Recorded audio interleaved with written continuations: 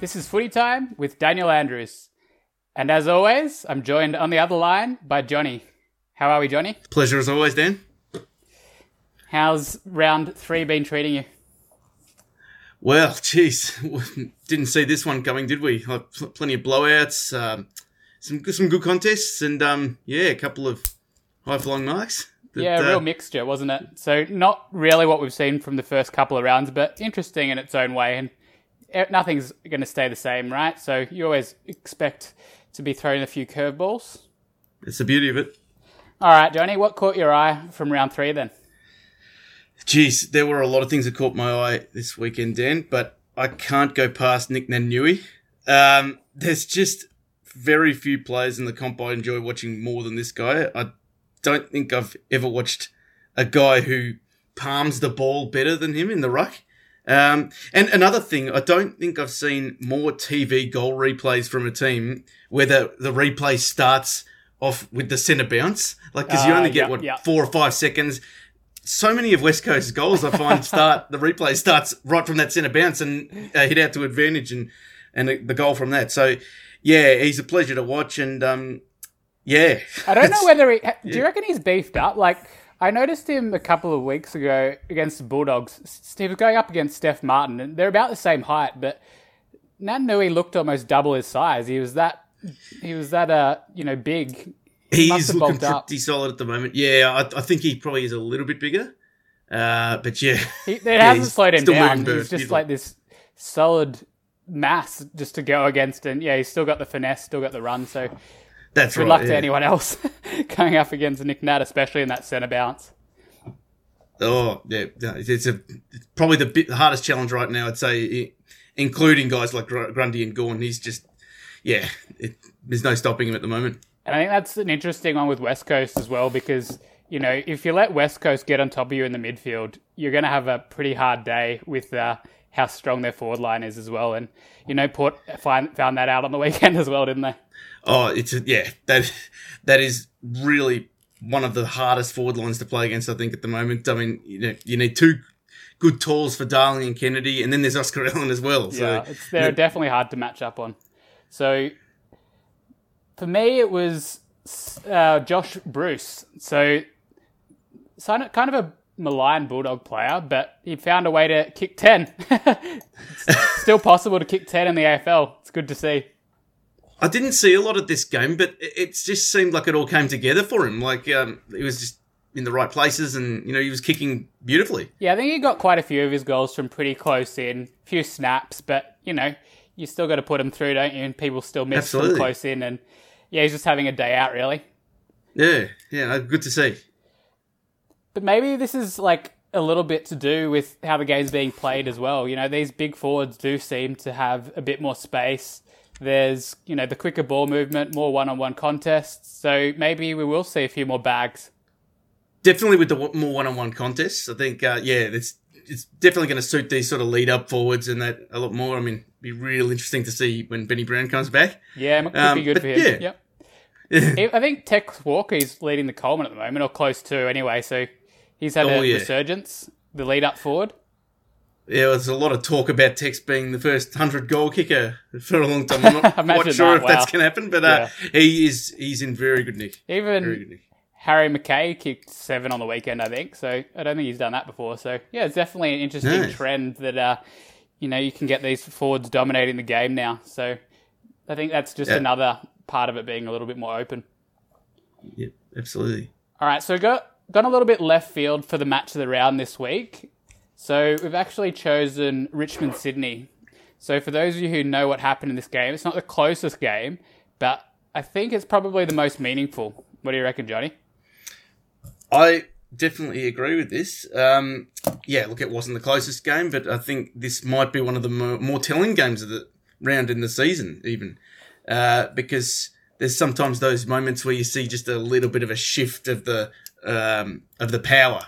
The balance of power. I'm not saying that that's going to happen, but usually when it does happen, you look back to games like this and you remember them a lot more clearly. It's only round 3, but geez, Sydney made a statement. There were $5 outsiders to this game, and I think that was probably a little bit harsh on them, but they found a way to topple Richmond. So let's pick it apart a little bit and see how this actually happened, because it was pretty amazing, actually. So let's kick this off. So to put this into context, this is a Saturday afternoon game at the MCG. Richmond had not lost a day game at the MCG since 2017. So wow. It's been a while. That's incredible. Granted, we didn't play at the MCG last year, but, aside from round one. But can you guess, Johnny, who might have beaten Richmond the last time they lost at the MCG? 2017. I feel like there's a bit of a trick question here. I reckon it might be Sydney. It was Sydney. So you got it in one. Well done. Just shows you, like, Sydney are always a tricky opponent. So, I think that's just an amazing record and shows how good Richmond's been, especially at their home ground. But not on this occasion. So it was the Swans boasting 9 players with less than 50 games who came out and really served it up to the Tigers. They had that aggressive mentality that they've had through the first couple of rounds. They kept it going with the aggressive ball movement and definitely hunting the man. You could tell they really wanted to carry on with what they've been doing and just show everyone that it hasn't been a fluke so far. Yeah, and look, the ball movement and the hunting the man, they were doing that all day as well. And, they really gave Richmond a taste of their own medicine. I mean, I heard something where I think they said the scores from turnovers was 88 points for Sydney to 28 Richmond. I mean, if you didn't know, if you hadn't watched the game or just someone told you that statistic and didn't tell you the teams, you'd think it was the other way around. Yeah, absolutely. So, yeah, just really just gave them their own, taste of their own medicine. Taste of their own medicine, yeah, exactly. It was interesting earlier, though, because although Sydney were more or less dominating, they really were struggling to get it on the board. I think they had quite a few posters, and at quarter time, they only led by 9 points, despite only keeping Richmond to 1 goal. So they'd kicked 2-6-18 themselves, but you really felt that they should be further ahead. And how often do you see that when you don't take your chances early against a great team like Richmond and, they come back and overrun you? Absolutely. So says a lot about... Yeah. They're a prime candidate for that, I reckon, Johnny, but we know what happened next, and they didn't let it happen, which I think says a lot about them. Absolutely. That's a good test of character there. And they just carried on with it. So I think what really stood out as well, like, once they got to inside 50 was just the ferocity with which they were hunting the ball. So that's like, inside 50 tackles, just the unwillingness to let it get out. It was really noticeable. And, the Richmond defenders really didn't have that quick outlet that most teams do in defence. It was really noticeable. We spoke about their ball movement, but also just their ability to expose the Richmond defenders was really kind of incredible. I mean, we talked a lot about the stand rule in the last few weeks, but is the stand rule stifling teams like Richmond who like to play a zone and guard space rather than players? Do you reckon, Dan? I think it could be making it harder for them, just because if you are trying to play a zone, then by definition, there are going to be guys that are free, right? You're playing a zone, so not everyone's manned up. So if you come up against a team that does have the ability to hit more of those short targets and pick out the players, they don't have to be the tallest guys, right? And that's kind of what Sydney were doing, though. They're just picking the guys that were free and weren't really letting Richmond zone off. So I think absolutely the stand rule has got a bit of a role to play there. What do you reckon? 100% agree. And also the taking away that ability to sort of shift laterally off the mark quickly, I think, and peel off back into a zone. I mean, yeah, you lose that split second, I guess, but it makes a massive difference. Yeah, I think so. Like last year, if you had a mark, you would quite often have like a 2 or 3 second delay before to try and get off the mark and try and get the ball moving forward. That delay seems to have gone, and that time for the defence to sort of shift into a better position is really compromised. So if you are trying to play a zone, your zone is probably more likely to be in the wrong spot. It makes a big difference. So that'll be interesting to look at going forward, whether there is a bit more man on man, or there's just a bit of a tweak to the way Richmond and other teams are trying to defend. Because if you come up against a team like maybe Port Adelaide or Sydney, where they are actually really good at hitting these short kicks, even though that last one going inside 50, the zone is maybe not going to work as well as it might have in the past. All right, so about halfway through the second term, the Tigers did breathe a little bit of life into this match from their perspective. They had 2 quick goals, and Dusty's fingerprints were all over it. And they trimmed the margin back to just 15 points. And you could feel the momentum swinging, so it really did look like Richmond were about to do something here. There were periods of the game where they were definitely challenging Sydney, but every time it just seemed like Sydney had the answers. Absolutely, and that's what happened next. With 3:30 left on the clock in the second quarter, the Swans went bang bang out of the centre, 2 centre clearance goals. The second of these was pretty amazing. So I think the third gamer, Warner, breaking a tackle, streaming out of the middle, and kicking it from just outside 50. Doesn't get much better than that for a third gamer. Well, he's the latest on the conveyor belt of Sydney youngsters. This week's his week, Chad Warner. 20 disposals, 2 goals. I mean, there's no shortage of these guys at Sydney at the moment. Somehow it just doesn't quite seem fair that they have all these good young players. But it doesn't. Yeah, no, it doesn't. It's fantastic to watch. So basically that little burst at the end of the second quarter there, where they kicked 4 goals in 3.5 minutes, blew out that halftime lead to 40 points. So really, that was a pretty early nail in the coffin there. It was going to be hard road back for Richmond based on how well Sydney was playing. It was a fantastic 4-quarter effort from the Swans, and they thoroughly deserved the result. Didn't flatter them at all, really.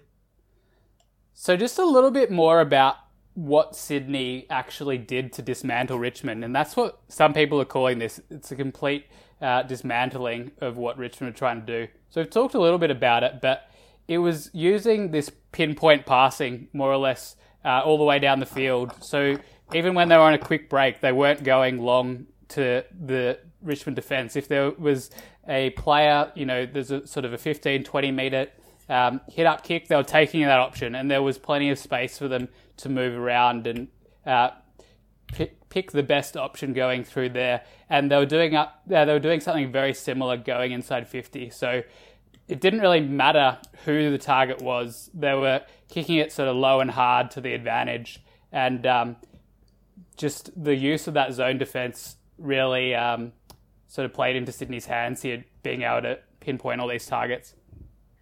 They really frustrated the Tigers with this way of going about it, with the short kicking. As you said, as long as there was an option, they were just going to take it. They were patient and measured, and it sounds simple, but if you don't allow the Tigers to get a lot of the ball, they're going to end up doing a lot more running without the ball and tire out quickly. It sounds very simple, but I think that's what happened in the end. Yeah, I think conventional wisdom is that, this has kind of been one of the best ways to play in terms of what we're talking about. Pinpointing the passes, don't kick it long, control the ball against Richmond. But it's bloody hard to do it as well as what Sydney did. It's very hard to do. Yeah, so it's one thing knowing how to do it, but being able to execute. And Sydney absolutely This was perfect execution. Yeah. So it really did all start in the midfield. I know we've talked a lot about, the forward line and those pinpoint passing, but Sydney did win the midfield battle, and quite handsomely. So they've got a good mixture in there with guys like Mills moving in, and they've still got the older guys like Parker and Kennedy, and a few others running through there as well. So they've got a nice mix.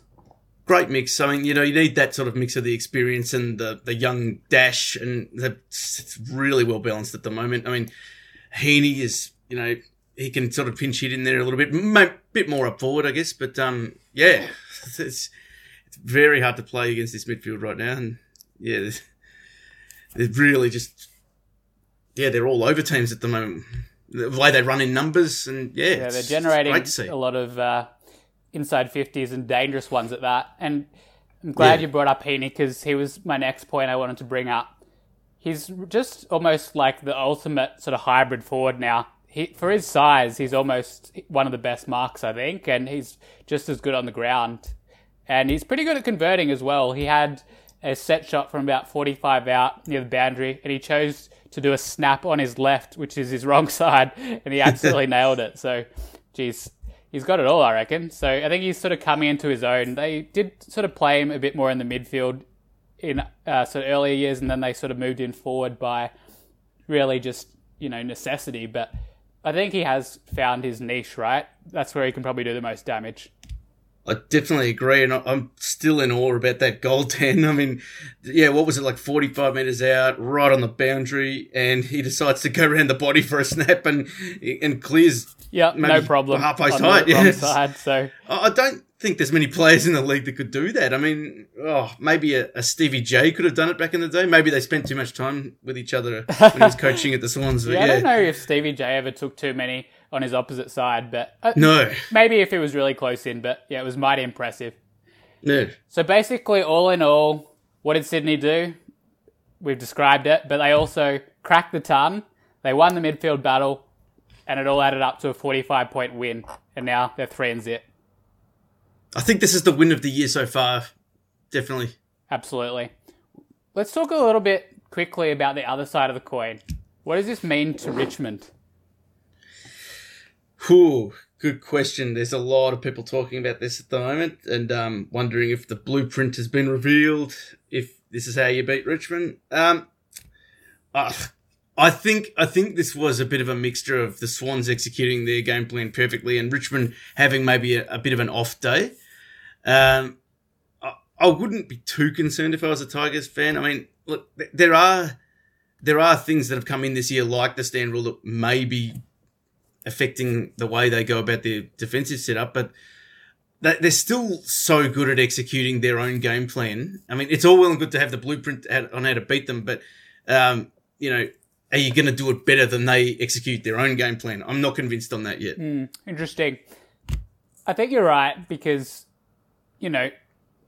very few teams can do what Sydney did, even if they know exactly what they're trying to do. So there's that.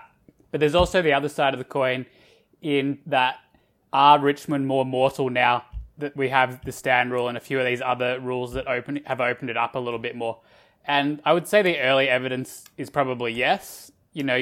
Richmond were the ultimate team at, locking it in their forward half, scrapping, getting the turnover, just giving you nothing, being so well set up behind the ball. I feel like the game isn't really being played like that anymore. Teams aren't having to be as reliant on locking it in their forward half to score. So it's a bit more of an up and back game. And yeah, Richmond can probably adjust, but I do think at the moment it has shown a bit of vulnerability that maybe wasn't there in the last couple of years. I think it's definitely a chink in the armour, and it all depends on how they can adapt to it. But it's definitely not. Yeah, the game is moving a lot more, and it's not all about just camping out in the forward line or in any part of the ground and locking it down. So it will be really interesting to see how Richmond do respond. Yeah, plenty of time to work on it, but maybe the players they have just aren't quite as suited to this game style. And I think that's one of the really interesting things. It's almost like the AFL has just thrown all the cards up in the air and no one's quite sure where it's all going to fall. Yeah. And, some people would say that's too much change for a sport. And, maybe they're right in a way, but if you looked at the way the game was being played last year, I think even the most diehard football supporter would recognise that, that's not really what we want. So we want to try and open it up a little bit more. Free the footy. Change was definitely necessary after what we saw last year. Yes. Hashtag free the footy, eh? All right. Let's move on. Enough praise for Sydney, although I think we'll be continuing to praise them throughout the year. They're pretty awesome, actually. Yes, the new sure new Glamour team. Okay, so another theme of the round for round 3 here was some absolute maulings. There was some thrashings handed out to quite a few teams. None bigger than Western Bulldogs absolutely smashing North Melbourne. 128 points on Good Friday.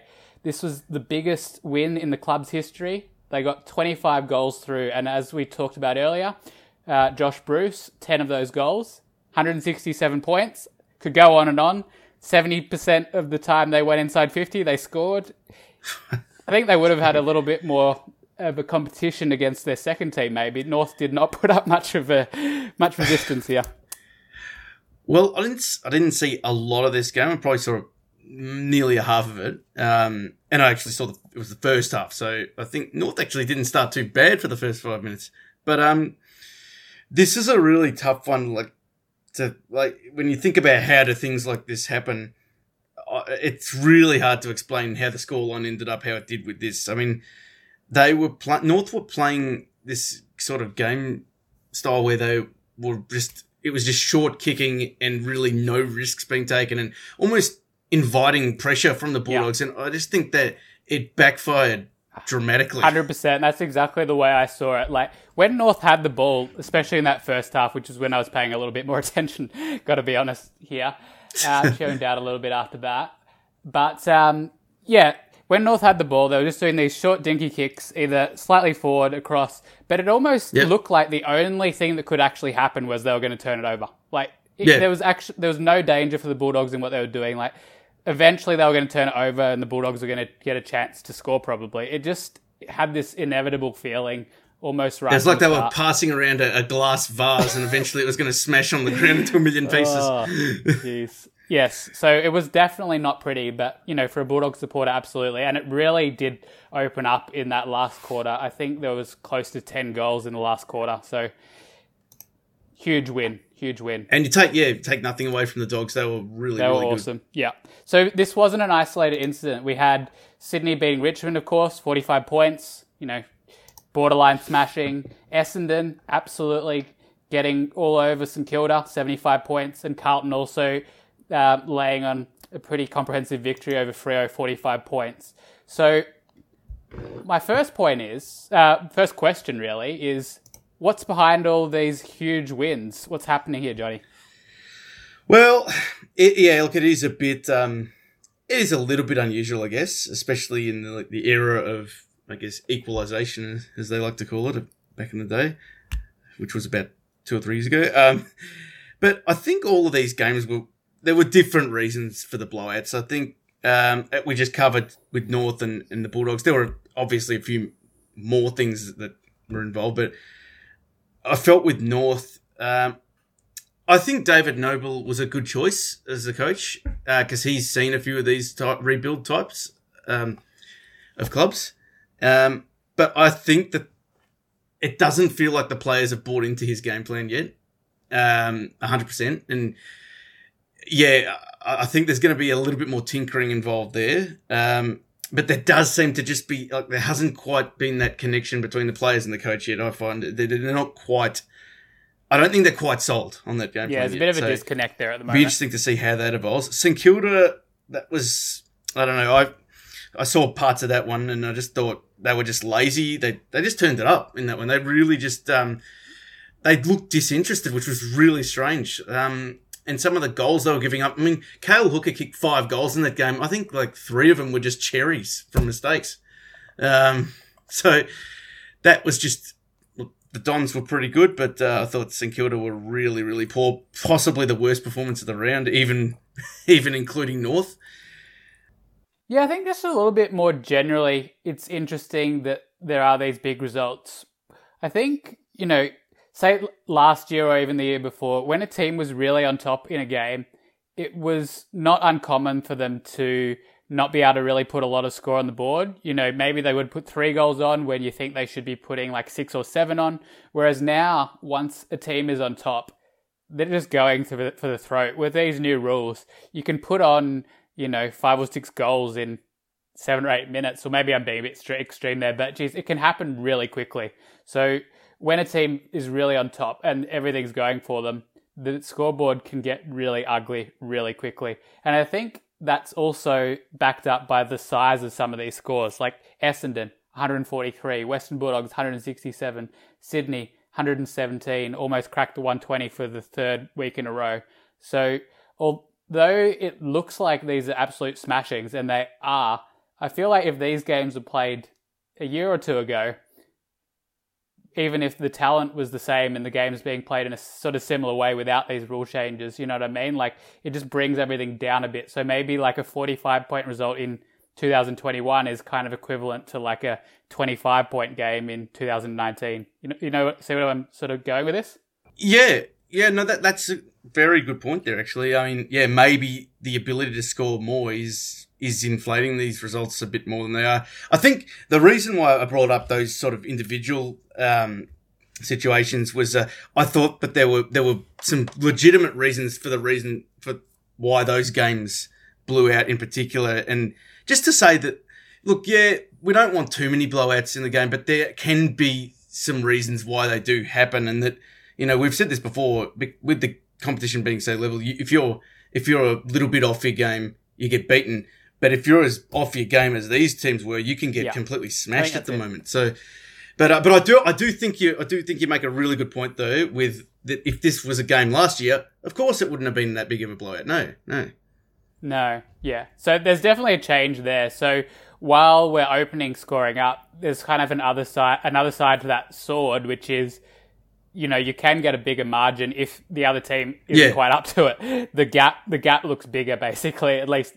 It is a double-edged sword, though, isn't it? So, like, I don't mind watching one of these, you know, blowouts every now and then. Like, it's pretty entertaining to watch, you know, Essendon absolutely pantsing St Kilda. Like, not for St Kilda supporters, obviously, but, you know, for a team like Essendon who hasn't really been able to score, and then they go and kick 20 goals. Like, there's a bit to like about that. And especially if it's a team just playing good football as well. Yeah, exactly. Like, it's not their fault that St Kilda weren't up for the fight. So you got to appreciate, you know, the parts that are working well, and, you know, even if it's a 10-goal win, it can still be entertaining in its own right.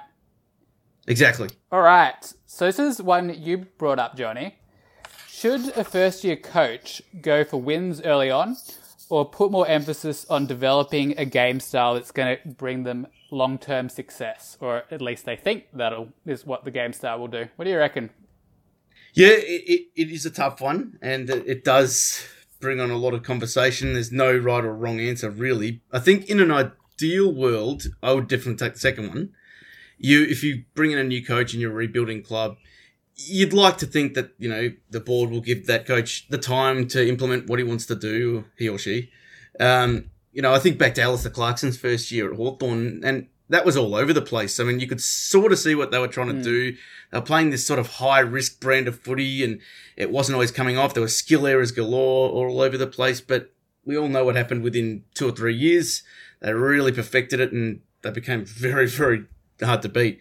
Look at Damien Hardwick as well. I mean, he probably changed the game plan a couple of times at the Tigers, and eventually that quick ball movement in 2017 and the zone, obviously, for defending, that was the recipe for success. These days, I'm not so sure if you really get that kind of time to do this. You know, it seems like boards are a bit more impatient, and, you know, they want to win now. It's a hard one. What do you reckon? I think if you're not really focused on developing your game style, then you're kind of setting yourself up for failure, because the only way you're going to have the ultimate success is if you can really have a really meaningful game style instilled that, you know, the players believe in, and it's actually going to give you a point of difference. So if you're just coming in and, you know, giving games to all the older players and really playing for the now only, I think you are setting yourself up for failure in a way. So while it might be hard early on, and I think we saw this a little bit with Adelaide last year, it looked really bad in the first sort of 3 quarters of the season. But once they actually sort of, you know, started to probably understand a little bit more what Nix was getting them to try and do with, you know, their ball movement patterns and the way they were trying to set up, then I think you could see a clear difference there. So it's very hard for a coach to come in and have a lot of success early on, in my opinion. So if if that's your goal, I think you're probably, just setting yourself up for failure. Yeah, and I think you really want to develop that style early, and your philosophy and your mentality. But I think ideally you want both, obviously. You want to get some wins, you want to get a good style. But I think if you can just win some games, get a couple of wins here and there, that keeps the pressure off your back. So, as you said with Nix before, the blowtorch was on him, the magnifying glass. He hasn't won. They might not win a game this year. Now he's getting a win every now and then. It's just, we're not talking about it. Yeah. You know, they're going along about their business, yeah. You need to win, but I think if that's your only focus, then you're probably not going to be there in the long term. So, Yeah. bit of both definitely. I agree. All right, so we've already talked a little bit about this in our match of the round recap, but let's go into it in a little bit more detail. So, did Richmond provide the blueprint for bringing in the man of the mark rule? So is this the Richmond rule, Johnny? We had the Hawthorn rule. What was the Hawthorn rule? It was deliberate rush behinds. You can't deliberately rush the behinds because of all those times they did that in the 2008 grand final when they didn't want to give the ball back to Geelong, and we know how that worked out for them. Yes. So is this the equivalent for Richmond? I think that there's a little bit of that in this. I'm not sure if it's the main rule. I think when it comes down to it, this was an aesthetics type of change that, just to build, make more space and, get a bit more ball movement and a bit more action happening. But it does make you think, though, because it was something that they perfected. And, it is one of those things that does happen. I mean, they bring in the third man up rule and all the great players that were, good at doing that kind of thing at ruck contests. They became irrelevant, and Hawthorn were very good at that, especially with guys like Jordan Lewis when he was there. There is a little bit of something to that. Yeah. Yeah. So just to provide a bit more context on this, I guess you could say Richmond was one of the best, if not the best, at guarding that mark, cutting off the angle, making sure they gave their players behind the ball those 2 or 3 seconds to set up. And the reverse of that was also true. When they got a mark, they tried to go as quickly as possible to not let the opposition do that. So they were getting the advantage both ways. So perhaps that was part of the review of the game that the AFL did, looking at what Richmond's doing really well and working out that, perhaps it's not the best thing to be able to, creep that 45-degree angle or hold the player up for a couple of seconds. So, and I think we've seen in the first few rounds, it's made a huge difference. So, maybe another piece of the legacy for Richmond. The AFL's changed the rule, at least partially, because of them. Exactly, yeah. And all the running sort of, not across the mark, but across the, like a set shot that comes in. That's something that we've seen just completely eradicated now. It's interesting, though, I don't know, do any other games around the world change their rules to accommodate teams or players that are dominating? Well, none that I've seen. It's an odd thing, isn't it, that the AFL is just sort of this game in flux that is almost continuously changing, and they can sort of tweak it here and there. I don't know. It's just, I don't have a problem with it per se, but it's just interesting that, a team can find almost this loophole that they can exploit, and then the AFL has to respond. It has to plug the hole, yeah. I feel like there's always the two things that they're working towards, and that's keeping the game attractive and keeping it equal and giving everyone a chance. Yeah, I think that's an interesting point you bring up there, because, a lot of leagues around the world, it's not an even playing field at all. There's probably, the Champions League is probably a good example of this. I don't know a lot about it, but it's probably only the top 6 teams that can actually win it, even from the start. There's some teams that have absolutely no chance, and maybe you would argue that there's some teams like that in the AFL as well, but I think there's a lot less. But there's also a system in place for them to, regenerate their list and get them a chance down the track. I think that's another way that the AFL is a bit unique there. Yeah. So one of the other things that's been a little bit of a trend in the opening rounds is inaccuracy in front of goal. So it's actually at an all-time low for these couple of rounds, but it's actually been dropping every year. It's been dropping 1% every year for the past 5 years. Bit of a worrying trend. So why is this happening, and how big of a problem is it? What do you reckon, Johnny?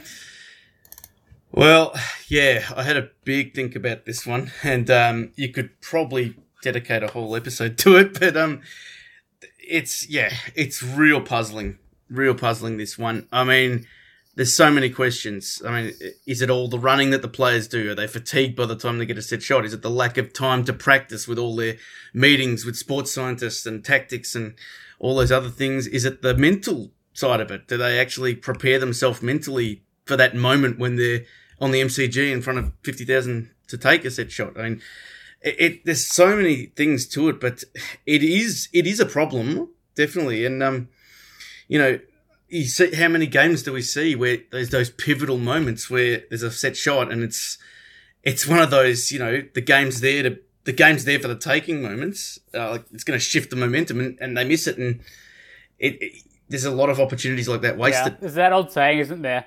Bad kicking is bad football. So yeah, I agree. You can have more scoring shots, you can be the better team, but if you don't kick enough goals, you're not going to win the game. So it is a big problem. The question I have about it is, does the AFL worry about this as much as we do? Yeah, it's interesting. I don't think it would be at the top of their lists. No, neither. But, to me, really, maybe you can add to this list, but I was thinking a little bit about this. There's probably three main reasons why people are missing goals. Okay? So they're either taking difficult sort of long shots, or just sort of say difficult / long, so it can be either difficult or long shots or both. So there's one there, higher chance of a point. Yep. There is it's just coming out of congestion, so just those snaps that are pretty low percentage and it's sort of just throw the ball at a target, may go through, may not. So there's another one there, and there's your sort of classic misses where the player really should kick it, but it's a set shot and either they're overthinking it or they get the ball dropped wrong, whatever it is. The number of players I've seen miss from the top of the square in the first few rounds, it's a simple thing to say, but you or I could kick that, probably 19 times out of 20. And I know we're not on the field playing, but it's not a hard kick by any measure. Yeah, that's absolutely right. So so those are my points. Do you have anything to add to that, Johnny, or are those the three main reasons you miss? Well, with the shots on the run, I don't worry too much about those. I mean, I guess that they are all part of it, but I think when you're isolated just to set shots, it's still the accuracy percentages are still just way too down. And people talk about, maybe they're taking too many from the pocket, maybe the forwards are leading out too wide and all that. I think that's a bit of a silly argument too, because there's a number of set shots that I see from literally dead in front, 40 metres out, that are just not converted regularly enough. Yeah, so I think you probably hit the nail on the head there. It's more those set shots where the player is in a high percentage spot, but they're just not being able to convert. So these are the types of kicks that it seems like we're not getting any improvement on. For the average player. So we're dropping every year. So, clubs have identified this as a problem. Some have, specialist goal kicking coaches, whatever it is, but the improvement just isn't there. I used to hear Matthew Lloyd talk about this a lot and what his preparation was when he was playing for the Bombers. And it was just a different mindset altogether. I mean, they were putting in extra time on goal kicking practice. I mean, he spent a whole off season with one of the specialist coaches down there to really perfect his stance and his routine. And when you hear these types of guys talk about it, it really is. It's not just a skill. It really is a routine that's built up of about 6 or 7 different elements. There's there's the ball drop, there's the guiding down, there's the the contact, there's there's the wind. I mean, there's cutting in and out of the wind. You don't hear players these days talking about that stuff, or I'd be surprised if they even really thought about that stuff when they go through their routine. It's interesting. It is a complex thing to get it all right, most of the time, as you're talking about there. So to me, it's the most important skill in the game, converting when you've worked so hard to get a shot. And perhaps it's not getting the respect it deserves in terms of actually the amount of coaching that's needed to bring players up to that level. Can you imagine, if a team made it one of the key focuses of their off season and basically, went into sort of a camp where they do it's basically just, goal kicking training and whatever it is, the mental side of it, all these aspects that you're talking about. It's almost like a course in goal kicking.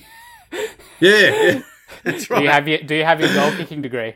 Do you know where to aim it when you're at the different spots on the ground? And yeah, maybe that's what's needed. Like, everything else they've tried hasn't worked, so why not give it a go? Well, I'd certainly like to see it happen. All right. That'd be awesome. We'll leave it to you, Johnny. So set that up, and we'll start cashing in. I'll get back to you. All right. So obviously we're joking a little bit there, but it is interesting that relative to how important this skill is, it does seem to be somewhat neglected, at least from the way AFL clubs are training and the emphasis they're putting on different parts of the game. And you only have to look at some players that take set shots now. I mean, I'm not picking on anyone in particular, but you can tell by the way some of them drop the ball. Sometimes it's low, sometimes it's high, sometimes it just comes out and they just tossed it up in the air. You can just tell they don't give that part of their routine enough attention. Yeah. It just doesn't cross their mind, and it's sad to see, actually. The key word you said there, Johnny, is routine. And maybe, back in the day, it was really only the full forwards who had like a proper routine and, practice that over and over. But, I think we've got a greater spread of goal kickers now. So, as a professional athlete who's playing, in the forward line or the midfield, shouldn't you have a goal kicking routine that, you're sort of refining, practicing, understanding, the mechanics of it? What sort of shot are you going to take at different times of the game? What part of the goal face are you actually aiming for? Like, I might be wrong, but I don't think players actually put this much thought into it. Well, it doesn't have to be at the level of some of the spearheads we're just talking about, but they've got to have some kind of plan. I mean, some of these routines are just from one kick to the next just look completely different. And it would be interesting to see, over the next 5 or 10 years whether there's a meaningful change. And at the moment, I see nothing that would lead me to think that there will be an improvement here. No, neither. So I guess it's just one of those things. Just got to your heart's in your mouth when it's your team and they've got a set shot for goal, even if it's 20 out, straight in front. It's never through until it's actually through. Sounds like fun. Adds to the tension, eh? All right. Let's finish things off with a little bit of true or false. So, true or false, Johnny? The 8-point game is a myth. False for me. I think that there's definitely something when it comes to psychology and momentum. Looking at the Brisbane Lions straight away, 2 losses, a heartbreaking loss in round 2. Down and out of this game, really, until the dying seconds when they get that chance. And was it? Sorry, who was it? Was it Bailey? Yeah, Bailey. Zach Bailey. Yeah, that's right. Beautiful set shot routine, by the way, there, Dan. Oh, yeah. He's actually a beautiful shot for goal. And he good was shot. The guy who tackled Blitzavs the week before as well. He was. So it's a bit of redemption there. But yeah, so we're saying false here. Interesting. But yeah, look, I think that win is massive for the Lions. It's only worth 4 points, but I think that this really gets the group bonding together now, and they can, package up the momentum a bit and go into their next game with a lot more confidence. Some games just mean more than others, depending on who you're playing, or where you are on the ladder, or like if you haven't or where it's played. Some just do mean more. Like they all count the same, but ultimately, the different wins or losses are gonna have bigger impacts on your season than others. Like for example, I think it is really important to win in round 1. Just to get things rolling, you need that first win. Maybe if you get it in round 2, it's not that big a deal. But you don't want to be losing the first few games. So and you want to bank towards the wins. The end as well. Like it's a fight for those last few positions in the 8. You get the 4 points, but you're also taking 4 points off one of your contenders. So some games are bigger than others. You want to call that an 8-point game? Then go ahead. So I guess I'll agree with you there, Johnny. I'll go false for that one. All right. True or false? West Coast have the best forward setup in the AFL. This was actually not as easy as I thought it would be. I was a resounding yes at first, but the big contender right now is the Swans. I think they've got a very nice balance there, and it's only going to get better. But look, I'll just give the edge to the West Coast right now. So I will say True. I think when you've got those spearheads like Josh Kennedy, Darling, Allen, and then you've got Ryan on the deck and a few others who can rotate Cripps through is there. really good as well. Good goal. And Cripps as well. It's just, a nightmare matchup-wise. Yeah, I'd have to agree with you, Johnny. True for me. If they're getting enough supply to those tall forwards, Darling, Kennedy, Allen, and, if they don't mark it, it's coming to ground, Cripps and Ryan are incredibly dangerous. So good luck to anyone heading over to the West this year. It's going to be hard with Nick Nat giving silver service in the ruck and that very strong forward line. So it looks like the Eagles are up and about again. They certainly are. All right, true or false? Buddy Franklin will reach the 1,000 goal milestone before he retires. Just to give you a little bit of context, he's currently on 947, needing 53 more to crack the 1,000 mark. What do you reckon, Johnny? I'm going to go True. I'm going to back Buddy in here. I think if he's back in the team and getting some regular games, I think he'll definitely get some goals this year. I think he'll get, he'll get his 25 this year, and I think that sets himself up nicely for next year, where another 25 odd, I think it would be. That'd do it. And next year's the last year of his contract. I think, yes, he'll do it. He's in the best shape he's been in for a while. He looks after his body very well. He's not limping to the line.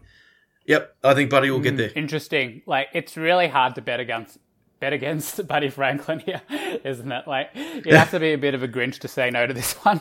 I do worry about him though. He's had so many injury issues. Yes, he looks fantastic right now, but he is only probably one bad hamstring injury away. And I say bad hamstring because, you can get really bad hamstring injuries from ending his career. So it would be really sad for, I think, a lot of football supporters if he didn't get to 1,000. But, it wouldn't tarnish his legacy too much. But just to get someone to 1,000 in with today's game is pretty amazing. So we'd love to see it happen. Yeah, we'd absolutely love to see it happen. And, geez, how good did he look I think it was round 2, wasn't it? Yeah. So yes. Why did he miss this round? It was just, putting him in cotton wool, resting him up. Management, I know they were talking a bit about this, that he's not going to play every game and just rest him at the appropriate time. So it might be, 1 on, 1 off, 2 on, 1 off. So he'd be lucky to play half the games for the rest of the season. But, if he's playing, he's probably going to kick 2 or 3 in most games he plays, especially with how open the game is. And that's the thing, yeah. I mean, there'll be games where he's not even playing that well and he'll kick 3. Which is kind of what happened. He was a little rusty. He looked good, but he was rusty and he kicked 3 still. So, yeah. Let's back the big Bud. Go True there. Yes. All right, last one for today, Johnny. True or false? And this was a very last-minute edition as we were watching the closing stages of this game before recording. True or false? Geelong's control game style will not give them the best chance for the ultimate success in 2021. This is a very good question. Be careful how you answer this, Johnny. There's a lot of Geelong supporters out there. I'm sure there's a lot of Cats fans, out there.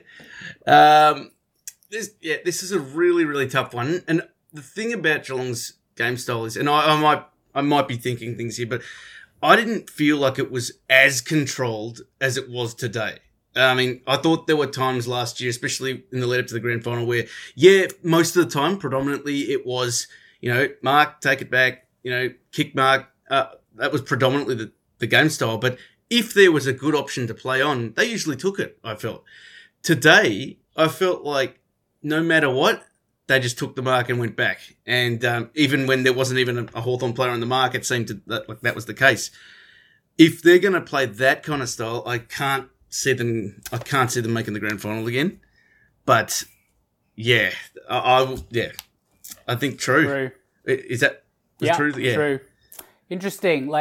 I think Geelong is a bit of a chameleon. They do have the ability to open it up a bit more, as you're talking about. A little bit, yeah. Do you remember the game they played against Melbourne last year, where they basically It was even more extreme than this Hawthorn one. They basically just refused to move the ball forward to a contest. So short kicking all the way through. It was super low scoring. I think they might have won by less than a goal, scoring below 50 points.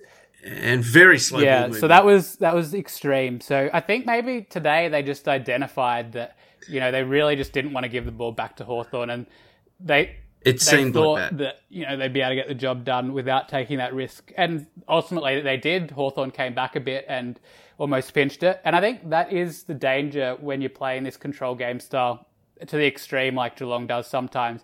The opposition's always in the game. All it takes is them getting a run on, and you really are quite vulnerable. You did mention that a few weeks ago when you said, does that style, does that open you, if you're not hitting every pass on hitting the nail on the head with every pass, do you open yourself up for a turnover and damage down the other end? Well, it felt like it several times the Hawks were getting some good turnovers from that play. And so it will be interesting for me to see whether Geelong does tweak their game style. I don't think they're not going to go away from this control game style, but whether they do try and integrate a little bit more of that dash and risk like we've seen from a lot of the other teams, making use of the space that's available with some of these rule changes.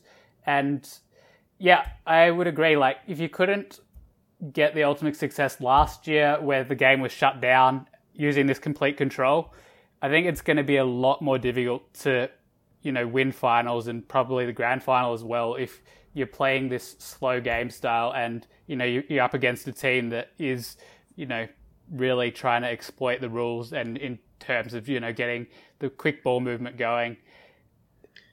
Well, it seems, exactly. And, it's all well and good having a game plan and following it to a T, but, game plans have got to be slightly fluid as well. I mean, if you go out there and you're reading something from the opposition that's a bit different, you've got to adapt. And, it's all well and good to have that game plan, but you got to, just make sure it's, if it's not turning out the way you want, that you've got that flexibility. I mean, as Mike Tyson said, everyone's got a plan until they get punched in the face. I love that quote.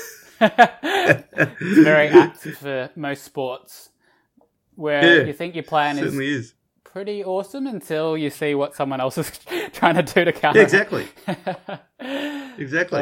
But I think Geelong, just like we were talking about with Richmond, they have plenty of time to try and adapt a bit. They're not going to change hugely, but maybe they'll open it up a bit. So, again, one to watch and see what happens there. But I think it could be an interesting one next week against Melbourne, because Melbourne have been, a bit more open, still not the most open, but if Melbourne tries to play that more open style against Geelong, who's just trying to hold it up the whole time, it'd be interesting to see who comes out on top there, or whether Melbourne just gets sucked back into that sort of old game style of, taking it a bit slower.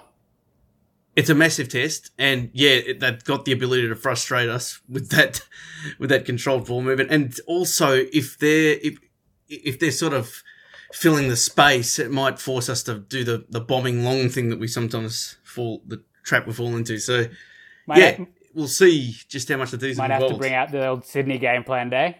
Just get out those short targets and see if Melbourne can pull that off. That'll be tricky. But, it'll be an interesting game. Sort of, a team that's been really successful making some adaptations and sort of using some of that speed on the game versus Geelong, who's kind of trying to play more similar to the way they've done the last couple of years. Staying true. It'll be an interesting one. We'll either be very happy or very sad, but, good opportunity. Good opportunity there. Always, yes. No, really good opportunity. All right, Johnny, I think that's about all we've got for today. So thanks again for joining me. It's been a lot of fun. No problem. It's been heaps of fun. And thanks again for you guys for listening as well. Hopefully you're helping to get the word out there a bit to your friends and family. And definitely getting some momentum there as well. So keep up the good work. If you have any questions or topics you'd like us to discuss on the show, please email us at footytimemail@gmail.com. Other than that, hope you're enjoying the footy, and tune back in next week for more Footy Time. Happy Easter, everyone.